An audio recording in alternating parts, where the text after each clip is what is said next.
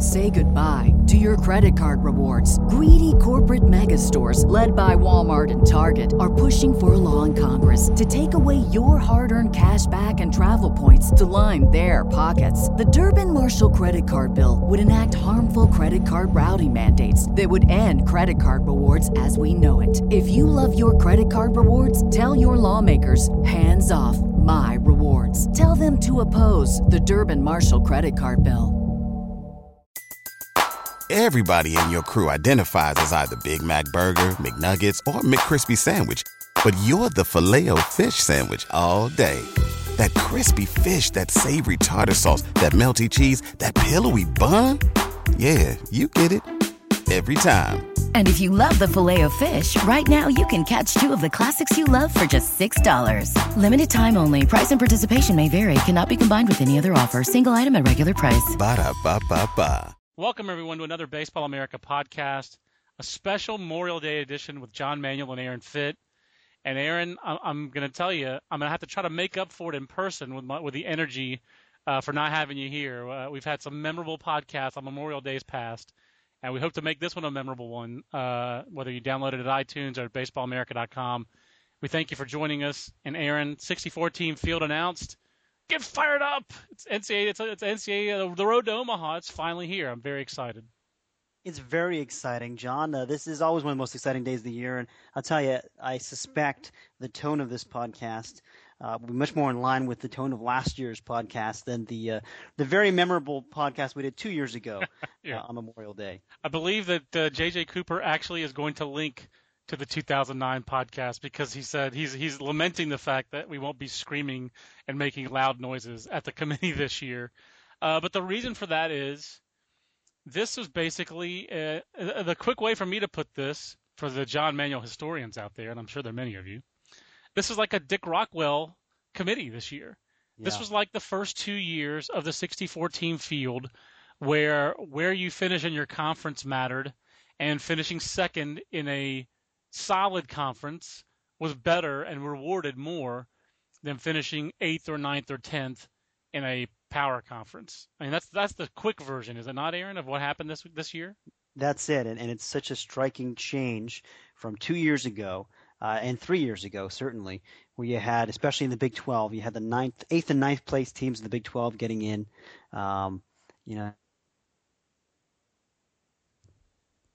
Rhode Island, and I look back at Rhode Island in 2009. That team finished 57 in the RPI. St. John's right now is number 54. St. John's probably has fewer quality wins than Rhode Island had that year, and LSU probably has a better case now than Oklahoma State and Baylor had in 2009, and yet, those teams got in. LSU did not. It's really a striking reversal for this committee. It's a big reversal. There's no doubt about it. And Aaron, my sense is we just got off the conference call. I don't think Tim Weiser agreed with St. John's getting in and LSU not being in. And my sense was he was on the losing side of that debate.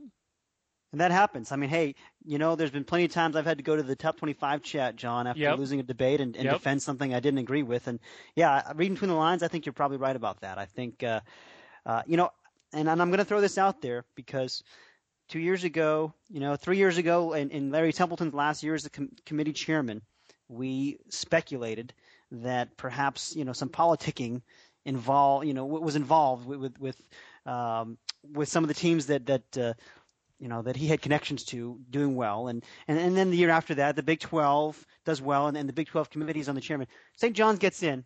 And their AD or their associate AD, they've got a representative on the committee. I mean, it just has to be said. It just has to be said. No, you're right. That's a huge part of it. There's no other way to put it. That is the politics of the politics. And we've heard about a lot of backroom deals that have been made in the past. And, there's a lot of things that you see and you hear and you can't talk about a report because you don't have it confirmed. But, no, I agree with you. That had to be a factor. I don't think it's unfair to speculate that had to be a factor. I think that basically it speaks well of Tim Weiser as a committee chairman that if he came out on the losing side, that he allowed the other side of the debate to be heard and to be heard enough that it won the day. I think that speaks well of Tim Weiser as a committee chairman. And in the history of the committee since 1999, anything before the 64-team field is kind of irrelevant. But I thought Dick Rockwell was a great chairman. I didn't think so highly of Larry Templeton at all. Tim Weiser has grown in my esteem just for the fact that their reasoning today with the 64-team field I thought was consistent.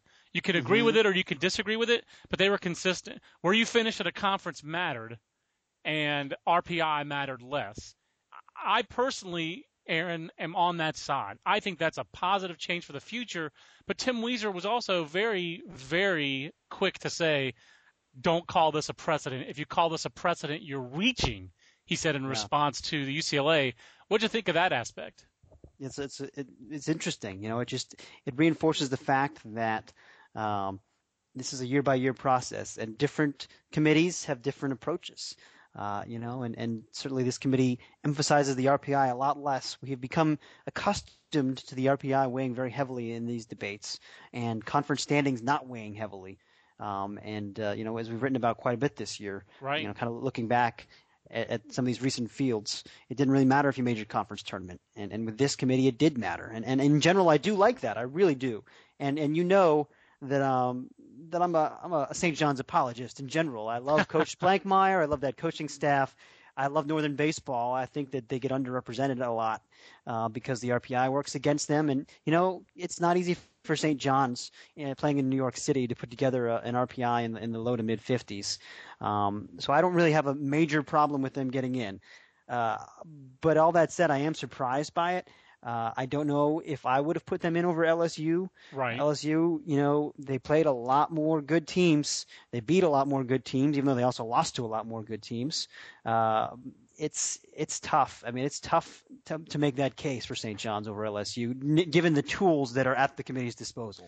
I'll tell you what the case against LSU. LSU's case for is that they're in the SEC and they swept Fullerton, right? Largely. I mean, they swept Wake Forest, which had a good RPI and frankly had a little bit better season, I think, than anyone thought they would have in the ACC. Yeah, and LSU also at the end of the year they finished strong against the lousy teams, and they won 2 out of 3 at Mississippi State, which they needed to. Now there, I would argue LSU should have gotten in over Mississippi State. That's a different discussion than LSU over St. John's for me. Yeah. But if you're comparing them to St. John's, I would say I think really if you're in the committee room, which is more impressive, St. John's in February going to Georgia Tech and winning 1 out of 3, or LSU in March playing at home against Cal State Fullerton and sweeping that series? That's a really tough call. It's not apples and apples. It's apples and oranges with a northern team going to Georgia Tech and playing early in the season and winning a game in that series for St. John's. That's immense. I think that those are a push, even though LSU swept a very good Cal State Fullerton team. I think those are a push. And if LSU had just won the series 2 out of 3 against Fullerton, and St. John's goes to Georgia Tech and wins 1 out of 3, I almost think that's more impressive for St. John's to not get swept. Do you see what I'm saying? Yeah, I see what you're saying, but I don't agree with you. Okay. I think that's going overboard. I mean, okay. I think sweeping, one of the, a top 10 team, a team that's been a top 10 team most of the year, it's still, I don't care what the circumstances are, it's still more impressive than winning 1 out of 3. Okay, I think I think when you take it into, and I respect that. I just think the northern team going on the road to win a game against a top 25 team and not get swept in a weekend series, I think that's a huge deal. And obviously, again, that comes from the first couple of years on this beat, just talking to Dick Rockwell and you've talked to all the northern coaches and about how tough that is. I do respect the fact that if you're going to say, hey, look, if you're going to schedule the games, win the games. I respect that too. I thought it was very pointed that Tim Weiser specifically said they weren't too impressed by the fact that 6 of LSU's conference wins were against Tennessee and Kentucky. And right. I thought that was a worthwhile point. I think LSU deserved to get into the field. I think for me, it would have come at the expense of either Dallas Baptist or Mississippi State. At Dallas Baptist, he pointed to the flaw in my mind in Dallas Baptist's case, which is, yeah, they have those good wins, but that's when they tilt the board in their favor and start their number 1 in midweek games. It sounded like that argument had been made against the Patriots repeatedly. Yeah, that's right, and it's kind of surprising, that he would mention that, right? Even though and they're still in. I mean, that's a good point. I had Dallas Baptist in as my last team. I think St. John's wasn't even. Oh, we lost you there for a second, Aaron. I didn't think they had a chance. I was very surprised by that. Yeah, I mean, Dallas Baptist I had in as my last team into the field, John, and so I'm not surprised that they're in, but St. John's is a surprise. I just think that when it comes down to it, like I said, I don't have any major problems with this. I lost my train of thought. I'm kind of rambling. We're talking about Dallas Baptist versus St. John's, basically, or Dallas Baptist versus LSU, I guess. Yeah, so I mean, it's not egregious either way for me, but I do like LSU's case. I don't love it, and I'm not going to, I'm not going to feel indignant about a team that went 13-17 in its league not getting in. I don't think that team has a right to get in. I do think it's striking, and I do think it's striking that Weiser specifically emphasized weekend series, which I hadn't heard them do before. I loved that he heard that. It's almost, when he said that, I almost thought, man, Aaron, you made a difference on the committee, because who else keeps up with that but us? Yeah, and he talked about that's a big reason Arkansas wasn't a host, is they only won 4 of their 10 conference series. That's something that matters to us, and we thought it didn't matter to the committee, and much to my surprise and frankly pleasure, it does. I mean, should Arkansas have hosted over to UCLA? Maybe. But again, I'm not going to get indignant over that one when you only won 4 of your 10 conference series. Right. I mean, come on. Yeah, there's no way to get indignant over that. And here's another one that was a bombshell in that discussion. I thought it was a bombshell anyway, Aaron. When Tim Weiser, the committee chairman, says that the committee does not see the financial packages for the regional host bids. Because I got to tell you, the biggest problem I have with UCLA hosting is that Jackie Robinson Stadium is not up to snuff to host. Right. I mean, that's the problem. On the field, you win the Pac-10, you should host. I think that almost 100% of the time, it would have to be an extreme example of a team that was just awful non-conference. You don't have to go to extremes for that to happen where I would not agree with it. But UCLA winning the Pac-10 and playing as strongly as they did down the stretch, I thought deserved to be a regional host. But Jackie Robinson Stadium is not up to regional snuff. Isn't it a 1,200-seat facility? Yeah. I mean, but then he said that the committee does not see the financial bids when they decide on the hosts. And then in a follow-up question, he said that had only been the case. He didn't know how long, maybe 5 years, he said. And I believe it was Dennis Pope who in the background said, about 3 or 4 years. So, I mean, that is a recent development that the NCAA has never made public. I guess they know whenever asked. So thank goodness that Steve Pivovar asked, the first question about Creighton, and then we were able to follow up. Aaron, that's a bombshell to me. And that is a big move in the right direction, I believe, for the committee, because they should make these decisions based on merit if you're going to really try to have the best championship you can have. Do you agree with that, or do you think Arkansas should have hosted because Baum Stadium is really, in my mind, the best showplace in college baseball and probably the best atmosphere in college baseball is Baum Stadium with 10,000 people? It's interesting to me because they always talk every year. When we get to the Omaha for the State of Baseball press conference that they have with all the power brokers up there on the dais, they're going to talk about how much money this tournament makes. And they talk about it at the ABCA convention, the Division I baseball meeting, how profitable this tournament is. And I think it speaks well. I think it speaks very well of this committee that clearly the NCAA values making money. I think we all know that. Yeah. And yet it constructs this field with UCLA as a host over Arkansas, with St. John's in the field over LSU, which I'm pretty sure it would travel a little bit better than the Johnnies. Yeah. It tells me that this committee has integrity. That they're trying to put together the best field.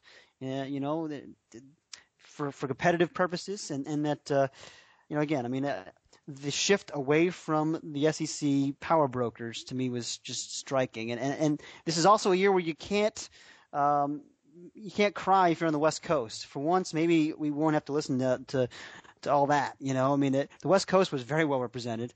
It had 6 teams in from the Pac-10, all 6 that deserved to be in. I don't think Oregon deserved to be in, although it got itself onto the bubble by sweeping Oregon State.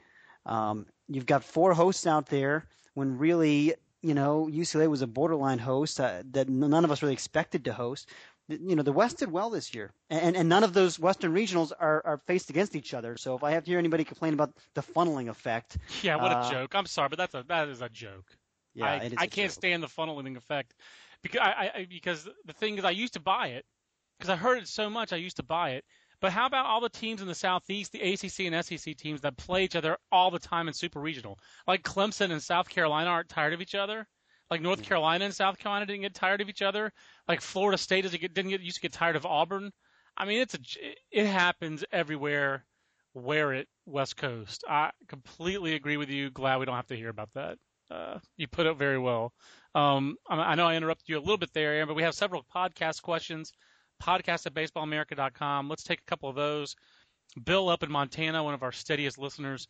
Guys, with offense down this year, is an extreme offensive team or extreme run prevention team more likely to surprise in a regional as a lower seed? Who profiles that way for each of us? I guess, Aaron, the first team that I would think of would be Creighton. Yeah. Creighton is an extreme run prevention team. And I forget where the Blue Jays get sent. They're a 2 seed, correct? They're at Corvallis, which is very interesting because I think they're constructed similarly to Oregon State. I think those teams. I think Oregon State is probably more of a high test version of Creighton, but those teams have similar styles for sure. That would be the team I would pick would be Creighton, just because they're not going to beat themselves. Oregon State certainly. Obviously they don't have Darwin Barney anymore. That guy's in the big leagues, and I don't know if Carter Bell's the Canadian Darwin Barney or not. We'll really find out in this postseason whether he has that little extra something, that little extra moxie that Darwin Barney brought to Oregon State. I think he was the factor. As good as their whole team was, I'm not trying to slight any of the other Beavers from 06-07. To me, Darwin Barney was the difference. He was a difference maker. He was the best 300, 350, 400 college player there ever was. And then who's a team like that fits that template for you, Aaron? A extreme pitching or run prevention team that you think is going to do better than maybe people might think?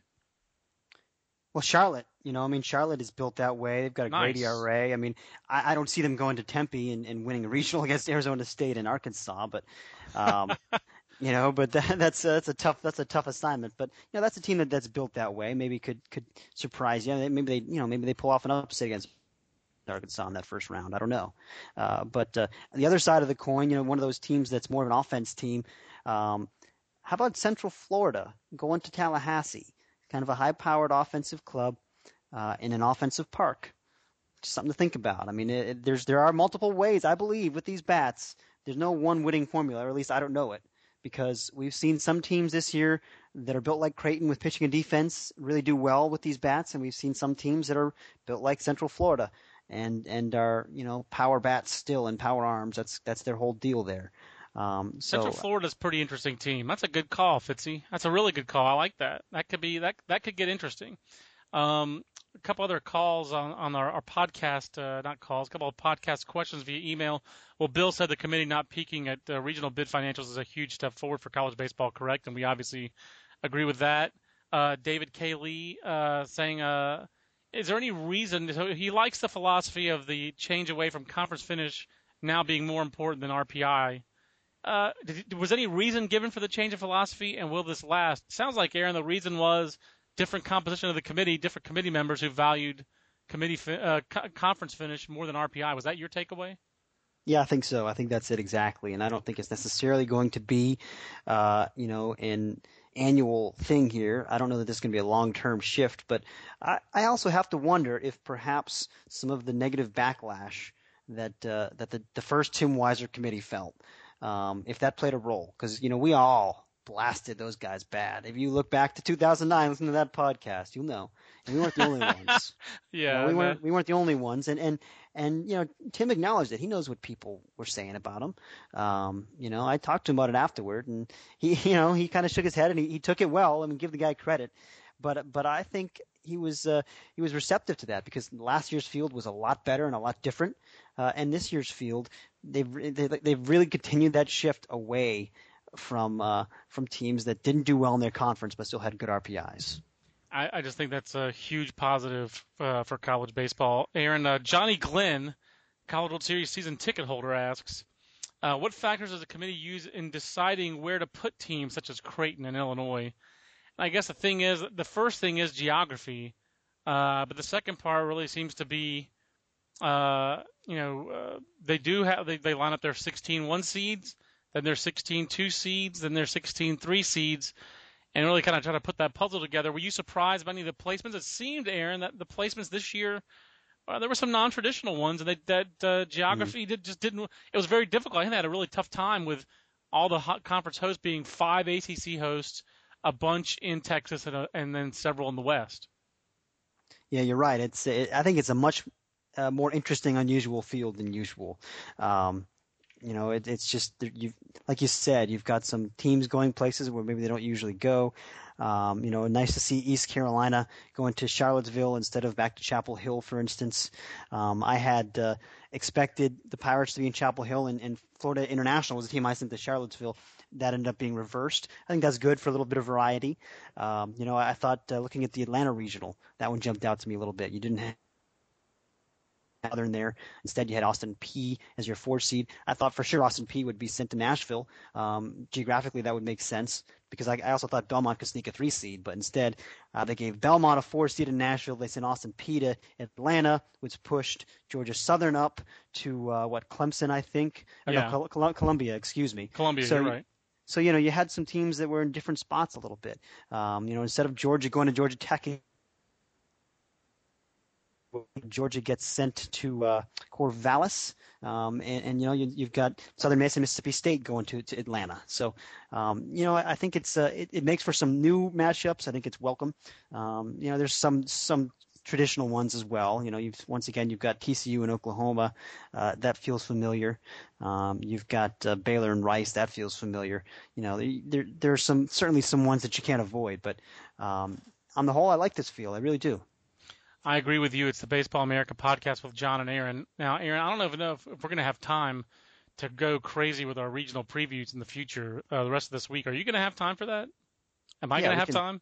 We can make that happen, I'm sure. Okay, well, we have to make that happen. That might have to be a nighttime podcast. But let's real quick just go over. We talked about some of the more interesting regionals.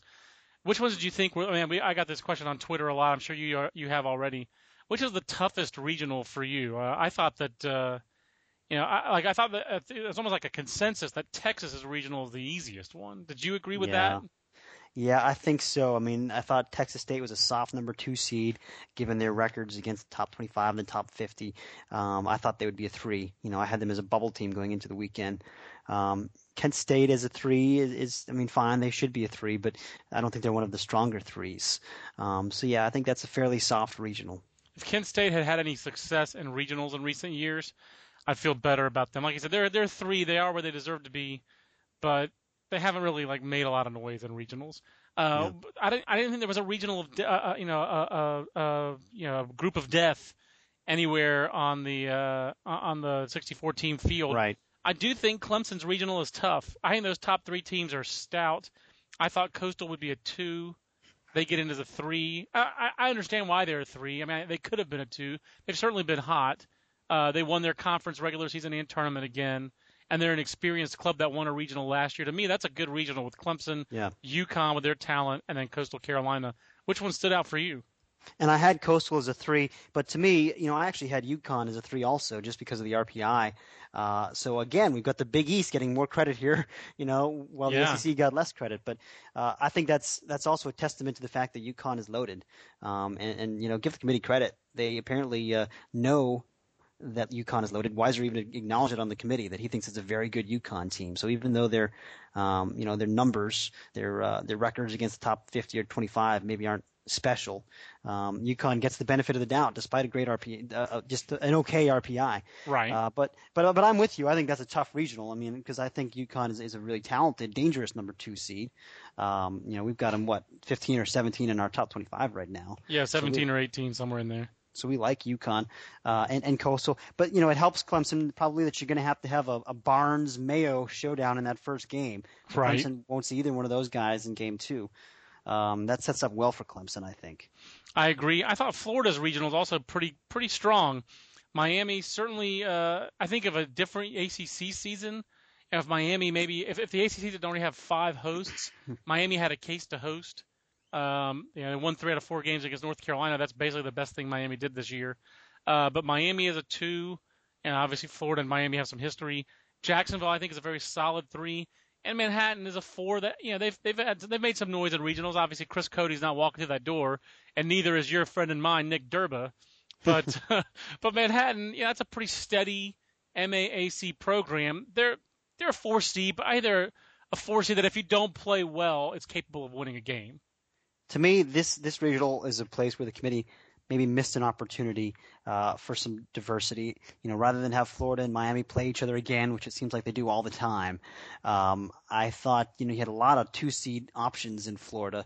I figured with the Gators being a high national seed, the number 2 national seed, I had I think Stetson, or and I thought maybe UCF could go there. I mean, I didn't think you'd get Miami as a fairly strong 2 seed, considering those teams have played each other all the time in the postseason. But so that was one surprise. I mean, it's fine. I don't think that's particularly unfair to either one of those teams, but it's a little surprising considering you had other 2 options there.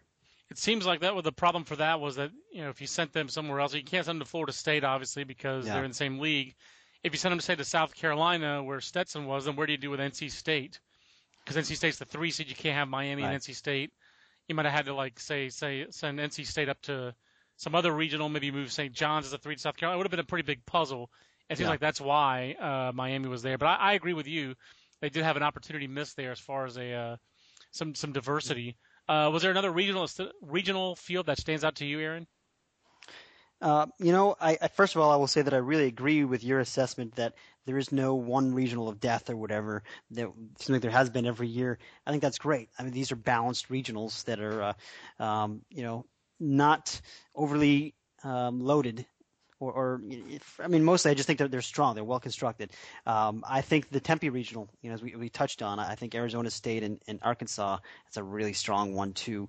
New Mexico is obviously one of the weaker 4 seeds as a 20-39 team. But that's I thought Arkansas would probably wind up elsewhere, UCLA or Corvallis, one of those, probably softer 1 seeds. I mean, I have to imagine Arizona State was not far from the national seed discussion. I'm surprised they got the 2 seed that I thought was probably the strongest 2 seed, the one that would have been my team number 17 to host. So that was a little bit of a surprise, but again, not a huge deal. I agree. Aaron, let's also wrap up the podcast here real quick by talking a little bit about the tournaments that we both saw. I wasn't at the finals of the ACC tournament. You were at the SEC tournament. Obviously the biggest story, it seems like, of the SEC tournament was Georgia. Spirited run for a team that's gone through a lot the last couple of years, and with 2 players being paralyzed in the last 2 years, which is more than you ever wish on anybody. But a spirited run by the Bulldogs to go 3-2. They had to finish above 500 to get an at-large bid, and they just barely did it. And they did it in some style, beating some good teams like South Carolina and Florida. It was Florida they beat once, right? That's right. They beat. Go ahead. They beat South Carolina in the second elimination game. They were blown out by Vanderbilt in the first game. They looked terrible doing it. They looked disinterested, and it was embarrassing for them. Even Perno said so. And they responded from that by beating Auburn in a game where both teams were playing with urgency because the loser's season was over. And then they beat South Carolina, a very good South Carolina team, obviously. And then they beat Florida. So, I mean, that's an impressive run. I mean, Coach Perno said afterward, he wanted his team not to just be the sympathy team. He wanted them to be the team that people respected, and boy, they sure have that. It's hard. I mean, everyone roots for those guys because of what they've had to endure, but it's hard not to respect them too. I mean, what a resilient bunch. What a lot of heart that team has. Yeah, and meanwhile, on the flip side, I'm not saying they're a heartless team, but tough break for Auburn, which really, I know that they went 0-2 in the SEC tournament, and that sealed their fate. But really what sealed Auburn's fate was not winning the series against Tennessee to finish the season. Yeah. Almost feels like Auburn might not have gotten a bid, even though their RPI was pretty high, with the lack of respect shown to LSU didn't get any credit for 3 wins against Tennessee. What would Auburn have gotten if they had won? Maybe say they'd won that Georgia game, but coming off of losing a series at Tennessee, would they have been left out of the field? I mean, you kind of got to wonder. It's a moot point. It's a moot point now, but I mean, Auburn, they really fouled the bed, as Jim Callis likes to say, by losing that series at Tennessee, right? Absolutely right, and they really gave it away too. I mean, they were in position. I think they had a ninth inning lead in one of those games at least. I mean, they really, it's the story of their season. I mean, they just had a lot of missed opportunities, a lot of blown leads, a lot of close games that were winnable and that turned into losses. That's absolutely the story of their season is bullpen. The bullpen just did it into Auburn all season. Aaron, in the ACC tournament, any surprise to you from afar that it came down to Florida State and Virginia again, kind of how that league has come down to all year? Yeah, those two teams won their respective divisions, although Georgia Tech tied Virginia for the lead there. But yeah, I mean, those teams seem like they're just good tournament teams, whatever reason. The last two, was it last year they played each other too? I think it was 2 years ago. It was 2 years ago. But no surprise. No, I wouldn't say so. I mean, I think that I love what Mike Martin said about his team afterwards. Did you see that quote in Teddy Cahill's blog from Mike Martin about describing his team's character? He just said, they're just so daggum tough. They don't give you anything, and that's what they are. I mean, they're men. That's what he said. They're men. Nice. And that's what they are. They play above their talent. They're really well coached and scrappy, and not surprised that they made that run. I mean, you only have to go 2-1 to reach the championship game in that league with the pool play format.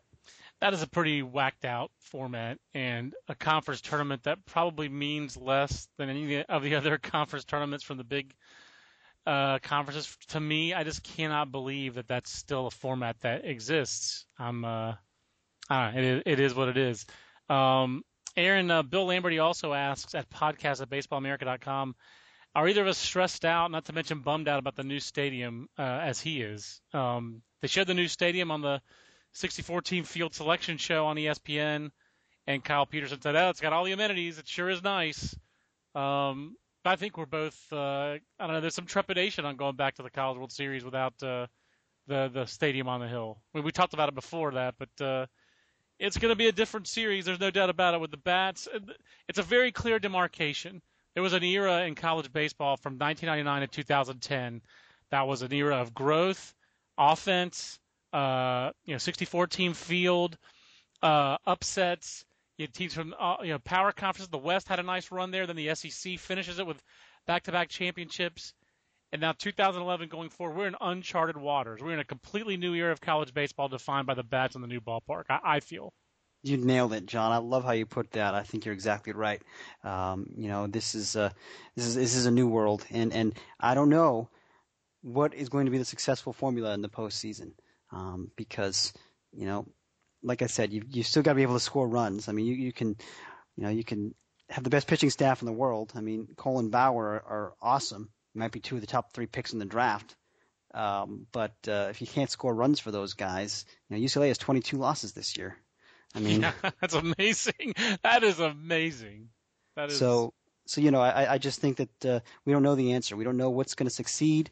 We don't know how the new ballpark's going to play. We suspect it's going to be more pitcher friendly, and especially with these bats the way they are. But it's going to be fascinating. You really think about that. UCLA has had 30 games this year started by Cole and Bauer. They only have 33 wins. I mean, I don't know they didn't win every game those two guys started, but you would think coming into the year, if those two guys started 30 games, you would expect that team to win 25 of those. And they've got a potential Freshman of the Year candidate on Sundays with Adam Plutko. I mean, their pitching is really, really good. It is as good as it was advertised to be, Aaron. But their bats have come on down the stretch, and that's why they're number 1 seed hosting a regional. They won the Pac-10. They went to Arizona State and they hit. So give them credit for that. Who's been the key to that? Obviously they weren't in a conference tournament, Aaron. What bats have come on for UCLA? Because last year, they relied a lot on Gallego, and then who was the second baseman who got hurt? Ramatula. Tyler Ramatula. And he hasn't been a factor this year, wasn't he? Isn't he suspended, or there's something going on with Tyler Ramatula that I keep forgetting? Academically ineligible. That's it. They missed him. I think he was their 3-hole hitter for most of the year last year. But that was a blow certainly. Dean Espy has come on strong. He's kind of the most dangerous guy in that lineup. I guess Cody Regis as well. But it's not an intimidating lineup. But it's better than it was earlier in the year. I mean, they're hitting 264 as a team. They have 16 homers. I mean, it's not scary. But they've got to execute. That's all. I just think you look at their stats and you see that Garrett Cole among the pitchers on their team who've thrown more than 18 innings, has the worst ERA on that team. I mean, it is amazing. And last thing, Aaron, we're getting ready for the postseason. It's awards time. Let's talk about some of our finalists. We don't have official finalists here, but Player of the Year, Freshman of the Year, Coach of the Year. Obviously, teams that make big postseason runs are going to factor into our Coach of the Year discussion. But Player of the Year, Aaron, it's the year of the pitcher. I think it's appropriate that it seems like the two best cases for Player of the Year are Trevor Bauer of UCLA and Taylor Youngman of Texas, whose numbers are just otherworldly. It depends, how much you like the strikeouts, first of all. I mean, Bauer's case, he's a lot more strikeouts than Youngman. He's got 8 consecutive complete games, which is nice. His ERA is not far off from Youngman. He's 12-2, but Youngman does, Youngman's 13-0. He leads the nation in both wins and ERA. He's got an ERA below 1, which is nice. Unbelievable. Unbelievable. And he's also Taylor Youngman is the number 1 pitcher for an elite team, whereas UCLA hasn't really played at that level. So I think that matters as well. But I mean, it's tough. I think Bauer has been more traditionally dominant. I mean, he's got 189 strikeouts. That's amazing. But Youngman has been just as dominant in his own way with his efficiency, and he doesn't have the strikeouts. He doesn't need to strike people out to win. So I think it's a great race, and I think C.J. Cron would be my third guy in the mix if you want a hitter. He's had an amazing season for Utah, but it looks like that season is now over. That is amazing that he's had the kind of year that he's had, and Utah played a good schedule. I mean, for a Mountain West team, Utah played a very challenging schedule, and of course Utah going to the Pac-10, but played a Mountain West schedule this year. But they really kind of ramped up, it felt like, for going into the Pac-10 with that schedule. Freshman of the Year, and you mentioned Adam Plutko, Colin Moran, just having seen him up close and personal for North Carolina, what he means.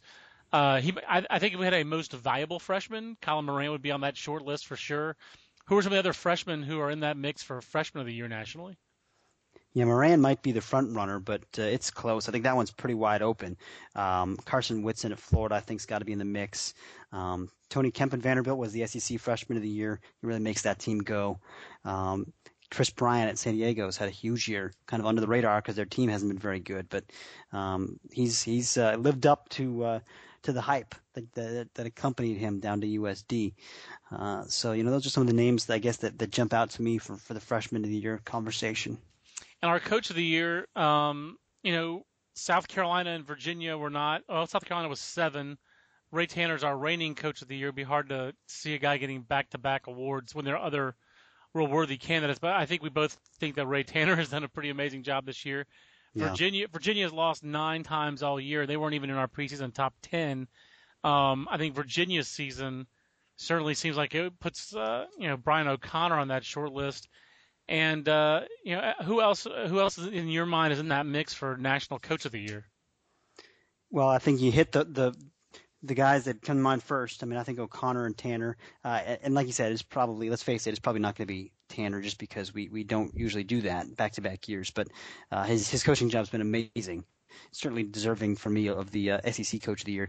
I think that Mike Martin is a guy that has never won our award that probably needs to factor into the mix because this team it takes after him. I just think that it's not an overly talented team, but they win a lot of games and they're a national seed. I think that's pretty impressive. It's a team with 3 pitchers they trust, Aaron. I mean, yeah. Sean Gilmartin, Daniel Bennett out of the bullpen, and Mike McGee in whichever role they use him in, and that's it. Everybody else out there is a giant dice roll. Right. That to me, and then they have, offensively, there's no Buster Posey or Tyler Holt carrying this offense. It's a good offense. But it's not even a vintage Florida State offense. It doesn't feel like it anyway. No, you're right. I mean, I just think that's a great coaching job. I mean, that team has played above itself a little bit, and that's what it does almost every year. That's why Florida State is so consistent. And the other name I'll throw out there is Pat Casey. They stumbled down the stretch. You can throw Tim Esme in the mix as well because Arizona State has had to go through a lot, to be where they are. No doubt. They've had some serious distractions and tragedy with the Corey Hahn situation, of course. But both those two guys, despite the way they finished the last 2 weeks, I think those guys are in the mix as well. I agree, and the best thing about it is that for us, these awards don't come out until Omaha, so we've got another weekend to evaluate, and what happens in the postseason, 2 weeks, I should say, and what happens in the postseason matters. And you're not going to have, somebody lifting up our National Player of the Year trophy like Dirk Nowitzki a couple years ago in the NBA, and their team goes home in the first round of the postseason. I mean, that could happen. That could happen with some of these, obviously, freshmen or player of the year, or C.J. Crone, like you said, whose season's already over. But we've got, I think, more time to evaluate. And what happens in the postseason does matter, and it should matter. So I like the fact that we wait on our awards as opposed to sending out a third-team All-America team that has 60 guys on it and make sure we get it out by regionals. So, right, exactly. Always prefer that. Aaron, the other best part, I guess, of UCLA being a regional host is that you'll be there. So what are your postseason plans the first weekend or two? Yeah, I'm going to juggle back and forth, I guess, between UCLA and Fullerton, both of which are, easily drivable for me. And it's nice to have that variety. I think that the UCLA regional with Fresno and Irvine and San Francisco, it's pretty solid. I mean, it's not overly compelling, but it's it's fairly compelling. Certainly Fullerton and Stanford. I mean, that's always fun. It's a great rivalry. Those teams have gone head to head quite a few times in the postseason, and I think Stanford's a very exciting young team. And then you've got Kansas State and Illinois as kind of the colder weather grinder kind of programs. That don't have the talent of Fullerton and Stanford, but they play hard. And this is Kansas State's third straight regional. That is amazing to me. They've never been to a regional in the history of the program, and then they've now gone to 3 straight. Brad Hill and that coaching staff, just a tremendous job. And same for Dan Hartlib at Illinois, a program that has flown under the radar, a team that has flown under the radar all season. They were never in our Big 12. We didn't seem like they were in our Big 10 discussions all year. We talked about Michigan State, that had a really nice season. We talked about, don't forget Minnesota. But it didn't seem like Illinois was really in the consciousness, at least for me. They weren't. Even Purdue, Indiana, right. Penn State. I mean, all those teams I even talked about more than Illinois. Illinois snuck up on me, at least. I'll admit it. They've got some athleticism. They've got some veterans, and they're well coached. That should be an interesting team to look at. Really, what I know about that team is Willie Argo. I mean, their number one starter from a couple years ago, Phil Haig, who won a game at LSU. He's now in the weekend rotation for Florida International. He's a transfer. So that's a guy. That's a guy they might have been counting on. Although he might be a fifth-year senior by now. But I mean, Illinois doesn't always get the benefit of the doubt, and it would be a nice year. You could maybe look at 2011 as a significant year for Illinois if they not only obviously they're going to regionals, but what if they hold on to Charlie Tilson in the draft, a guy who's a possible first-round, second-round talent? What if he ends up going to school? It could be a big year for Illinois. And how about this? What if they're the dark horse and they steal Serrano away from Fullerton? They did it once before to the Titans. Come on. Yeah, I'm not feeling that one. You open that up. I'm going to keep on talking college baseball. The tournament, we were going to break down all the regionals in a podcast later this week. But, I mean, we were so nonplussed by the tournament field in a way. I mean, not nonplussed. There weren't any shocks. We talked about the surprises already. I'm going to ask you about a couple coaching stuff here, Aaron. No. Tennis. No, you don't have to dish rumors, but, I mean, you mentioned Brad Hill at Kansas State. Why would a Tennessee or UC Santa Barbara's not a huge job that's open. Why would a team in a BCS league that's hiring a coach not look at Brad Hill at Kansas State? He, to me, is the under-the-radar best candidate to hire. If I'm Tennessee and I'm not bringing in Brad Hill, I'm doing a disservice. Aren't you? Because that guy's track record, national championship at the Division II level, and he's taken Kansas State. He's gone where no one has gone before. He does an amazing job. He really does. And, I have to imagine that Nebraska would love to get him. I'm not sure that he would leave for Nebraska now. I don't know why. Why did I forget Nebraska? Yeah, great point. Now that they're in the Big Ten, I mean, I don't know why. If you're Brad Hill, why do you leave the Big 12 for the Big 10? I'll give you 330,000 reasons. There you go. That's the answer. That's the answer. But I mean, Nebraska. There's a lot of speculation about Nebraska. I thought it was fascinating, Aaron, that you posted, I thought, really reasonable names for the Nebraska job, and the Nebraska fan reactions seem to be, that's it? That's the best we can do?